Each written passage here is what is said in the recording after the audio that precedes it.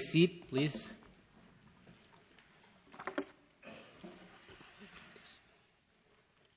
Good morning, everyone.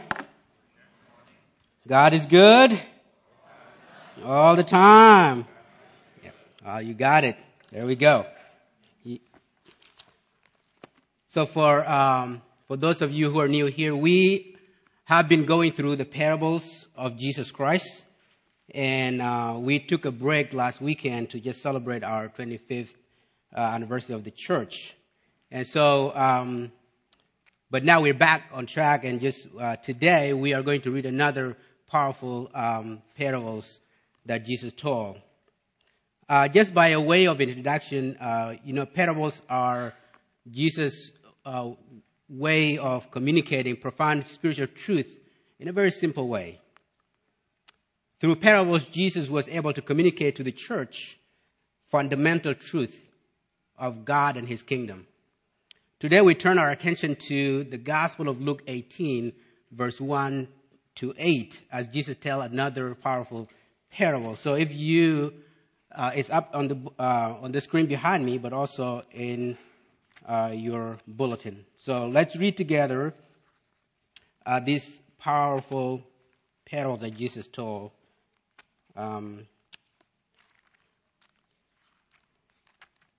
If I can find it, my Bible.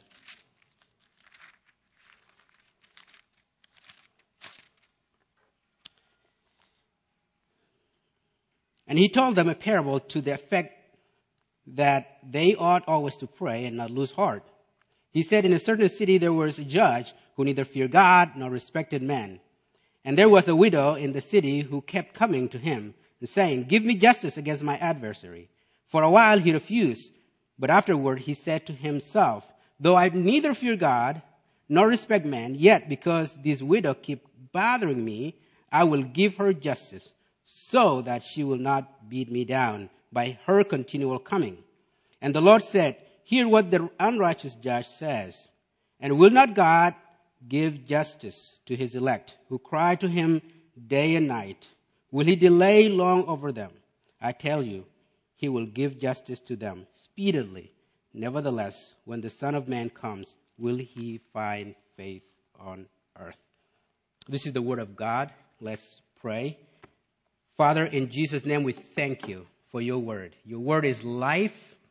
Your word is medicine to our bones. Your word is active. So as we open your word this morning, we pray that you speak to us, Lord God. Open our hearts. Lord, open our eyes to see you. And give us what we need to be able, Lord God, to do what you call us to do this morning. We thank you. We love you for your word. In Jesus' name. Amen.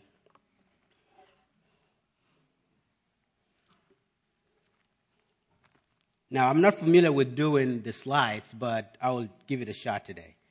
All right, so you bear with me. So as we read this parable, I just want to make sure that I get the first thing first out of the way. One is that when you read this parable, I want you to not think that God is actually like this judge. God is not like this judge at all. And the reason I say that because I have children. And some of you who have children in this room know this, that they are very good at asking persistently. It goes something like this, Dad, can I have that? A few seconds, Dad, can I have that? Dad, can I have that? And without me even knowing what's going on, unconsciously I say, yes, you can have that. And then you know what? Followed by, and be quiet. God is not like that. When you read this story, it's not what's going on here. In fact, God is the opposite of that. God loves to give his children good things. He has given us salvation in Christ Jesus. That's how good God is. And the second thing is that we read this word, we read the word, always pray. And some of you look at me as like prayer, and you are completely shut down. Or you are looking at me as like prayer, I just lost you. Because prayer is not easy. Prayer is hard. It's very difficult. Listen, some of you have been praying for something for a long time, and you have not seen the answer, and because of that, you have lost. You have stopped praying. You stop praying. Or some of you looking at across the room and say, you know what, that person should pray more because they have it hard. You know, they should pray. They should pray a lot. They should pray more because they have it very hard. Or let's just have a prayer request right now for them. Or some of you like, yes, I prayed. I said my prayer this morning. I am on the top of the praying. I can pray without ceasing. We don't know how to pray because we cannot, and we don't know how to pray in this way that Jesus is talking about. Simply because we don't know how to wait. We don't know how to wait. We live in a society where access to information is right here at the tip of your finger. Give it to me right now, right now. So we don't know how to wait. We don't. This is the society in which we live in. All we need to know is when and where. This is important because people like to be informed. People like to know where things are. They hate to be left out, don't you? I mean, I like to be getting involved. I like to know. I like to know when things are happening so that I can come. Crash parties and things like that. I don't know if you don't know that, but that's... People like to be included. No one likes to be excluded. Example, growing up in South Sudan. This is, I don't know about now, but growing up in South Sudan, you cannot, when it comes to parties, when it comes to wedding, for example, wedding is a social thing. You cannot choose and pick who to invite to your wedding. The whole community comes. The whole village comes. The only thing they need to know is where and when the wedding is, and they will be there. You know, you don't have to even write invitation cards. In fact, growing up, I have not seen a single invitation weddings card. Yeah, welcome to America.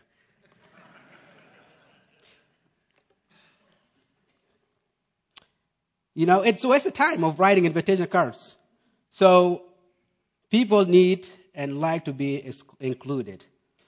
You know, all they need to know is where and when, and if they know the wedding or the groom, they will be there.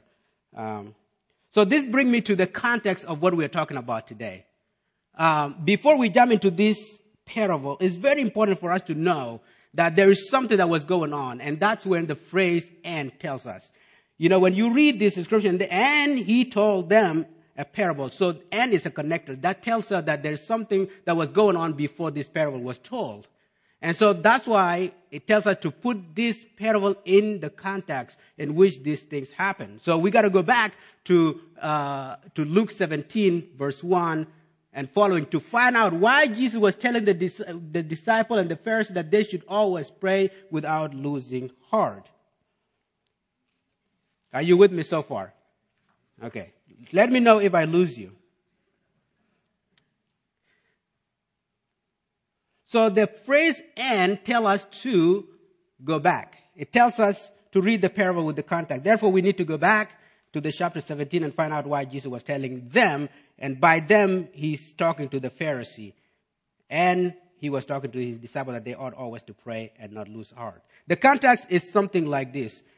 Being asked by the Pharisee, you can go back to the reading. If you can go back to Luke 18.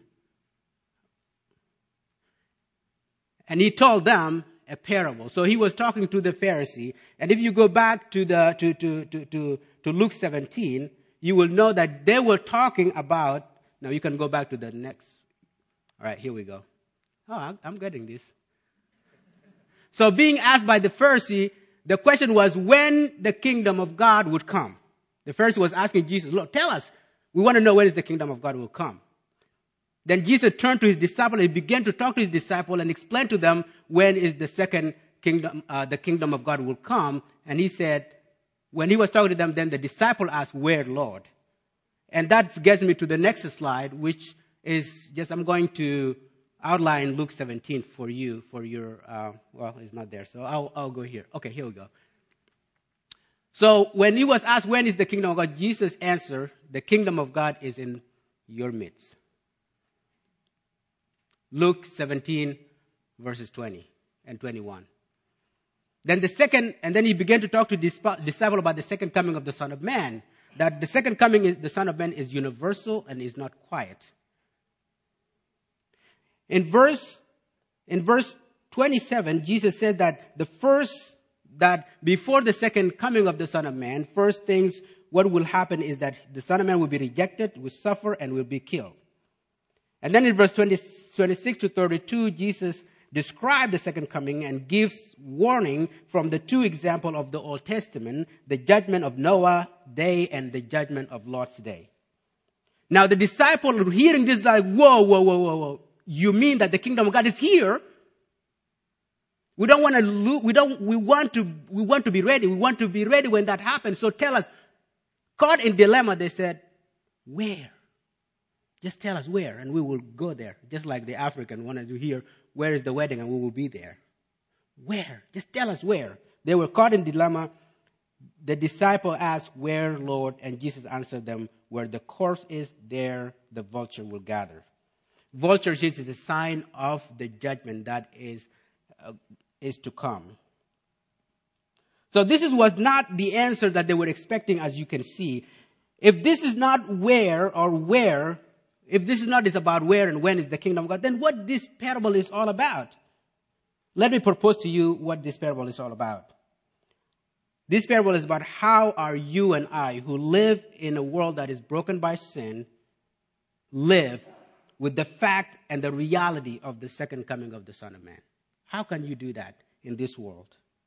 It was within this context that Jesus tells this parable of the persistent widow, and also the parable that is following in Luke, the praying Pharisee and the tax collector and the praying beggar. All these things were told within this context. All of these people, they have one thing in common. They are watcher for the return of the Lord. They are watcher for the vindication of God. There is a quote here that I put up here that I find is very helpful for me to just kind of put this in context. A quote from J.A. Motier. He says, speaking of the return of Jesus, he said, the Apostle Paul describes us as watcher of the return. We await a Savior. The second coming is the design end of all God's saving work. Again, we have been taught that the death of Jesus Christ has been the subject of deliberate divine appraisal and response, that God has responded to the cross in the supreme exaltation of Jesus above every conceivable authority, and that the intended outcome is the universal submission to the Lord Jesus, to Jesus Christ who is Lord. In God's estimation, Calvary requires the return as it's only just an adequate acknowledgement. Nothing else will suffice to express what God thinks of the obedience of His Son. To deny the return is to fail to appreciate the cross. To forget the return is to lose hold of the excellence of the cross. So as watcher for the return, we must exhibit a faith of like this widow. The faith that cry out to God for vindication. The faith that says, how long before you judge? The answer is not long. And nothing, my dear friends, can stop God from vindicating you. Nothing that can stop God from hearing your prayer. Nothing that can stop God to intervene in your life. There is nothing. Not even the city. As we go back to this parable that we talked about, Jesus said that in a certain city was a widow. Not even this city that can stop God from intervening in your life. Why is that important? When Jesus told this parable, He knew that people will understand what kind of a city that this city is all about, and what kind of practices that will be done in this city. We see a similarity in Jesus' description of those who lived in Noah's time and Lot's time with this city. This city is no different from our city today. It is not different from Richmond, Virginia, where you live. It is a similar that it is that we forget how God active in us. He is active in the life of the person next to you. He's active in the life of your children. He's active in the life of your spouse. He's active every day. God is active, but we forget. He's active in our lives. Jesus is a king. And where he is king. There is his kingdom. The Pharisees like, where is the kingdom of God? Jesus said, the kingdom is in your midst. You are missing it. I am here. The king is here. And if the king is here, guess what? His kingdom is there. We make a mistake by looking at the city or our life and conclude that God is not at work. The kingdom of God seems quiet sometimes, seems weak, but it's powerful and it's advancing. Do you see it? Do you see it? Do you feel it? Do you believe it? We just celebrated the 25th anniversary and we look back and said, God is at work in the life of his children. Do you see it? In Richmond, Virginia, 2018. God is at work. God is active. Do you believe it? Sometimes the only thing that we see is the struggle. Sometimes the only thing we see is poverty. Sometimes the only thing we see is injustice. People of this city are like us, concerned so much about things of this world to the point that their love for God has become lukewarm. To the point that they lost sight that God is active in their life. When Jesus told these parables, as I said, he knew that people would be familiar with the city. They will be familiar with the experiences of the unrighteous judges. They will be familiar with the widow and the unnamed adversary. It was an ordinary city. Just like in the days of Noah, just like in the days of Lot. What people were doing, they were eating, they were drinking, they were busy with life. That's what they were doing. Just simple life things. Why do I say that? Because I say that because we are busy people. Busy and seem not to notice that God is at work in our lives sometimes. This city is busy and seem not to notice the widow as she is just going back and forth between the judge and the courthouse and just the people watching her just beating those streets. They very busy. No one seemed interested in helping her. No one seemed interested to confront the judge. No one seemed interested in challenging the unnamed adversary. It's only the widow at the mercy of the judge. What about me and you? Are we busy to notice that God is active in our lives? Are we busy to notice that God is at work in our lives? That the kingdom of God is advancing? So not even this city, as we will see, can stop the kingdom of God from happening. But not only that, we go on and we say that not even the unrighteous judge.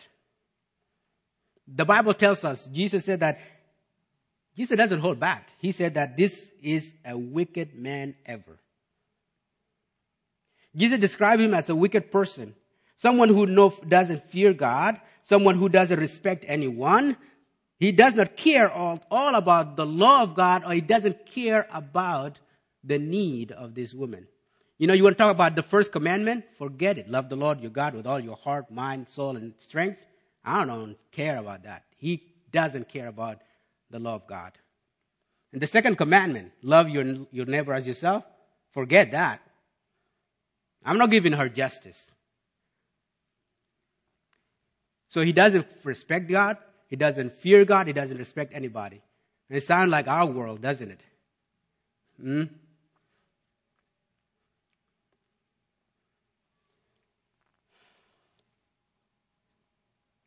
He has no feeling to the need of the people and their just causes. It is one thing to say that people were just, ascribing these things on him. But look, in verse 4, he admits it. He said, even though I don't fear God. Nobody is pressing these things on him. He admits it. How many of you are familiar with the word bribe? All right. This judge, because he cannot get bribe from this woman, he would not give her what she needs.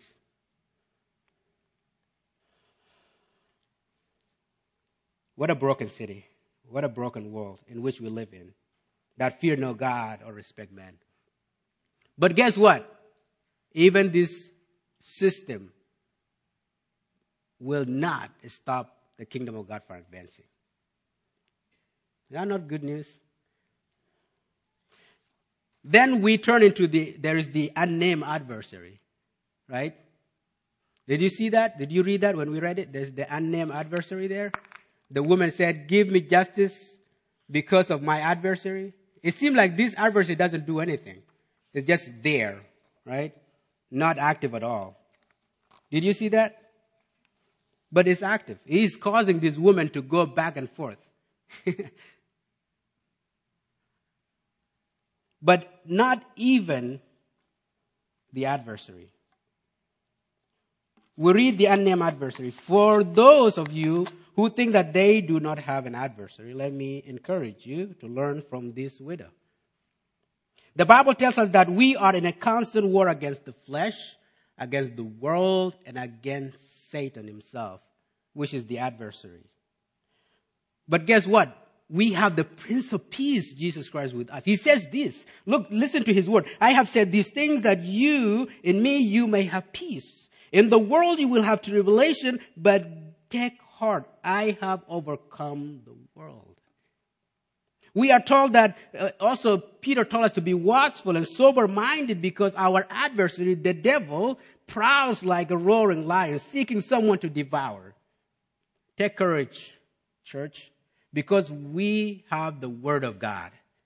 Jesus tells us that man shall not live by bread alone, but by every word that comes from the mouth of God. He knows that our struggle against the adversary is real. He knows that that everything that we are facing is real. And our response should be like of this widow. We are not to lose heart. We are not to give up. Because at the end of the day, we are victorious. As Paul reminds us, that the surprising power of God belongs to, the surprising power belongs to God. We stand because God is at work in our lives. Though we are afflicted in every way, we are not crushed. Do you believe that? Perplexed but not driven to despair. Persecuted but not forsaken. Struck down, not destroyed. That is why Jesus is asking this question in verse 8. When the Son of Man come, will he find faith on earth? A faith like this widow. So you see the city, you see the judge, and in the middle, the woman is sandwiched. Then there's the widow. Verse 3. What do we know about this widow?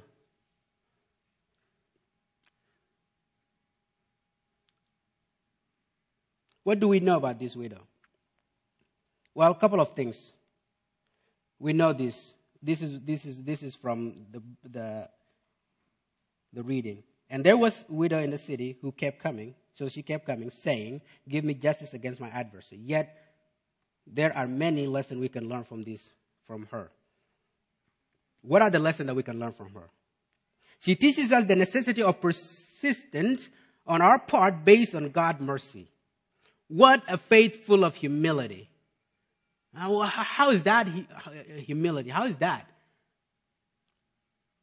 She is poor, she is lonely, but she still walks every day as the world is watching her. Maybe laughing at her. Maybe saying she is crazy. She's not going to get the justice. But she's humble enough to keep going. She's humble enough to keep going. Faithful of humility. Second, she teaches us to persist based on our identity in God. That faith full of confidence. The confidence that comes that I know who I am, but I know that my God will come through. That the faith full of confidence in God. She teaches us that if the unrighteous judge who doesn't fear God nor respect man would vindicate a weak and a poor widow who he doesn't know, how would God, the righteous one who knows you, calls you by name?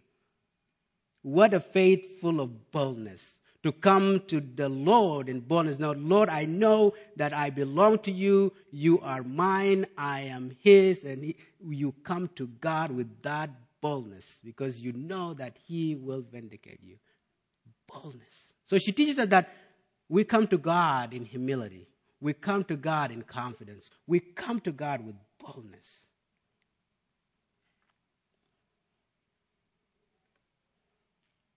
What a faith like that would do. A faith like that doesn't need to beg God for his blessing. Amen.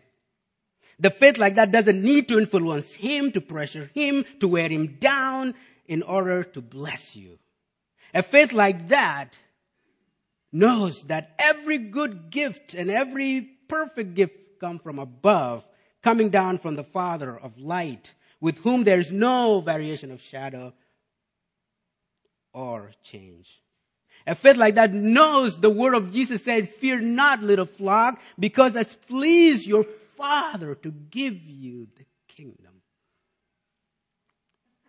So persist in your prayer. Not aimlessly, and not unexpectedly, as if God is deaf or unmoved by your need. No, pray from your identity that you belong to God. Your identity as in the elect of God, with unwavering faith, because our God is faithful. Amen. Because our God is faithful. Next time you question, and you have questions like, why am I facing what I'm facing? Why am I suffering? Why all the injustice and brokenness in this world? Remember this widow and knows that indeed none who wait for you shall be put to shame, O God. Also remember that God hears us. God hears you. He hears you. Friend, the pain of losing the loved one, the pain of disappointment, the pain of getting what we think we deserve, those pains are real. But you know what else is real? God hears you and God sees you.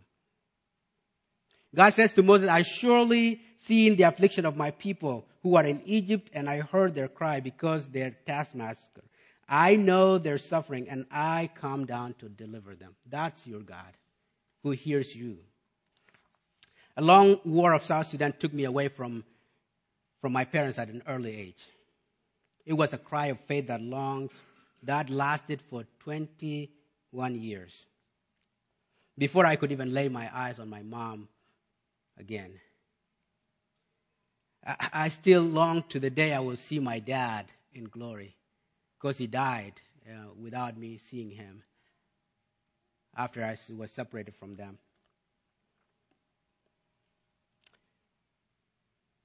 The pain is real. The pain and waiting is real. But more important is the comfort that we have in God. 2010, there was a group of people who went from here to South Sudan on a mission trip. And at that time, I was fortunate enough to have gotten my citizenship, and I have my passport. And so I joined the team to go back to South Sudan. And that was actually the first time that I would have gone back after 21 years of not seeing my mom. So you can see the emotion and all of the things that's happening. So we went with the team that went from here, from West End Presbyterian Church. And then the team, we did the work for 2 weeks. After 2 weeks, I asked if I could go to see my mom. And so after 2 weeks, the team came back. And so I went to Malakal when I stayed back.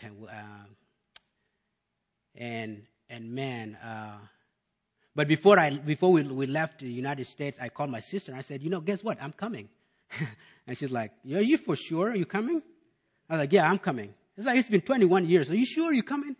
I was like, "Well, I can't show you my passport, but it's right here and I'm coming. I got my shots and everything." I was coming.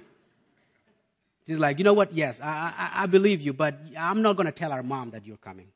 It's enough that she has endured a lot of pain. So I'm not going to tell her that you're coming." I was like, "Oh, that's fair enough. Don't tell her.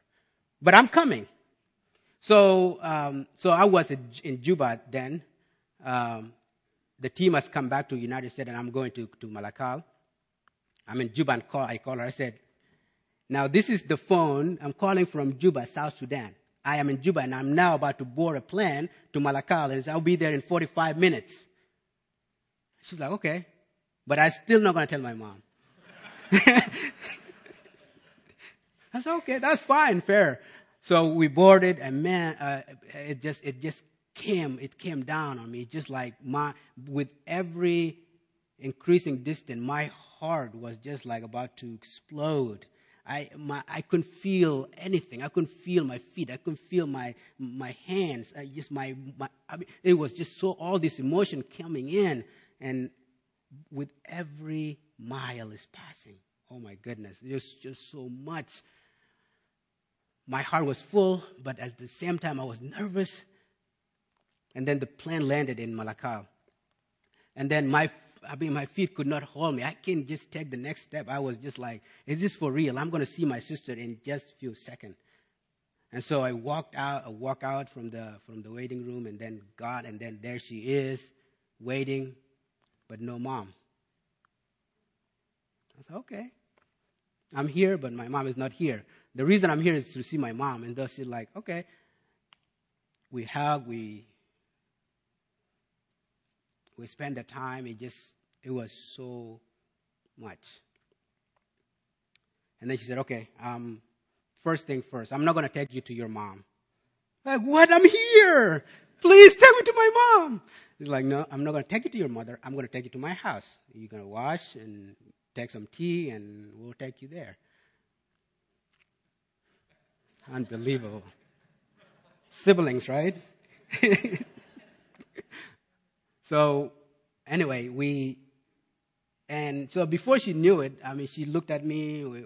Nothing was going. I was not conversing because I'm in South Sudan, and I came here to see my mom. I'm not going back without seeing her. Finally, she looked at me and said, well, you're tired, and I see. I can't punish you enough. Let's go. So we went, and then after we went, and then as we approached her compound, my mom was coming out of her room, and there she is. Now, remember, 21 years ago, I was 7, and now I am this. And then I'm standing in front of her, without notice. And then my sister, I was like, well, you got to talk, because I can't talk right now. So she's like, Mom, I want to introduce you to somebody. And my mom looked at me and said, who is this? I'm like, Shenjok. And then she went naming all the Shenjok she knows. Shenjok, son of this, Shenjok, son of that. She's like, no, not that one. Or that one, or that one. And it's like, Shenjok, son of Shaul, yours? She couldn't believe it, and then I just couldn't hold it anymore. I said, Mom, it's me. And when she heard that, she just couldn't take it. And we were standing, and she just took a short walk. She just walked in disbelief. Came back, we hugged, we cried. And then she looked at me and said, son, for the last 3 weeks, I have been having a dream. And someone in my dream telling me one of your sons is coming home. So she has 2. I'm in America, and the other one is in Netherlands, in Holland. And I would wake up and say, who? And nobody will tell me who was coming. So now God has been telling me that you're coming, and I'm glad you're here. It was an answer of prayer for God to intervene in this way. So the last point I want to make here is that our God vindicates. He will surely vindicate his children. He will surely come, and he will surely see us through. The wait will end, and he will send out his angels with a loud trumpet call, and he will gather them to himself. In the meantime, beloved, we persist in faith and pray for the kingdom to come. We do it in humility. We do it in confidence. We do it in boldness, knowing that our God is faithful. He hears, and he will surely act on our behalf. Let us pray. Father, we just want to thank you for your love and mercy. We thank you for the fact that you hear us. We thank you for the fact that you are with us. We thank you for the fact that you will come again. Help us, Lord, to love you. Help us to live in light of your second coming, Jesus, and to persist knowing that we belong to you, and to come to you with confidence, come to you with humility, come to you with boldness. because you are our God. We ask this in Jesus' name. Amen.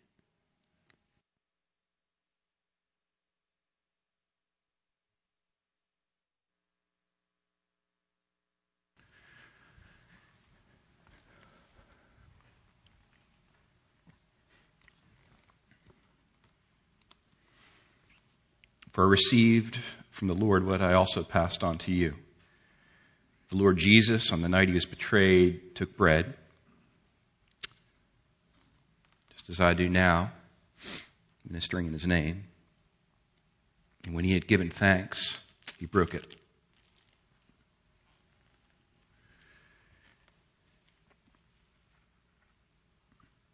And he said, "This is my body, which is for you.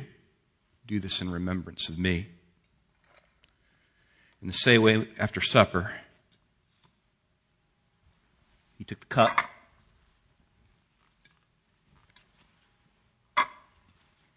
just as I do now, ministering in his name, saying, "This cup is the new covenant in my blood.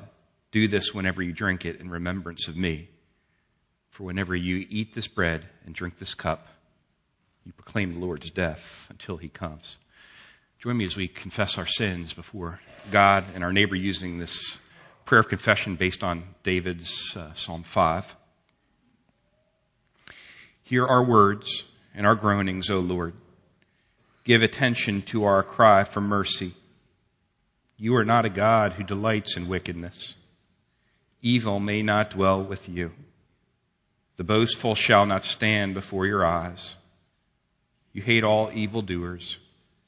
You destroy those who speak lies. You abhor the bloodthirsty and deceitful.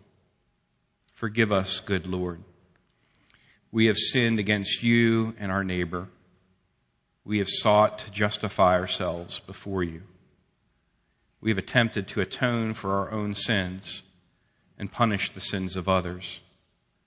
And so we have boasted in sin and self. By your mercy alone, by the abundance of your steadfast love, may we enter your house.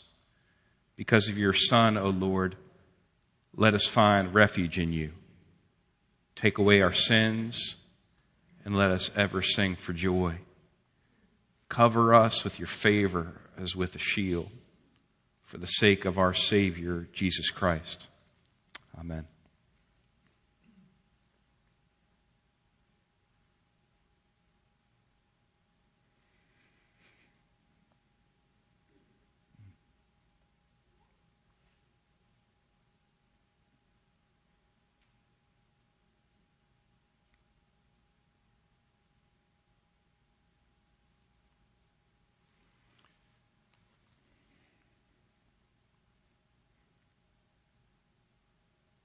Church, hear the good news of Jesus Christ.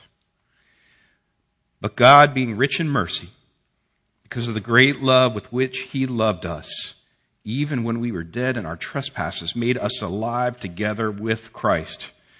For by grace you have been saved through faith. This is not your own doing. It is the gift of God, not the result of works, so that no one may boast.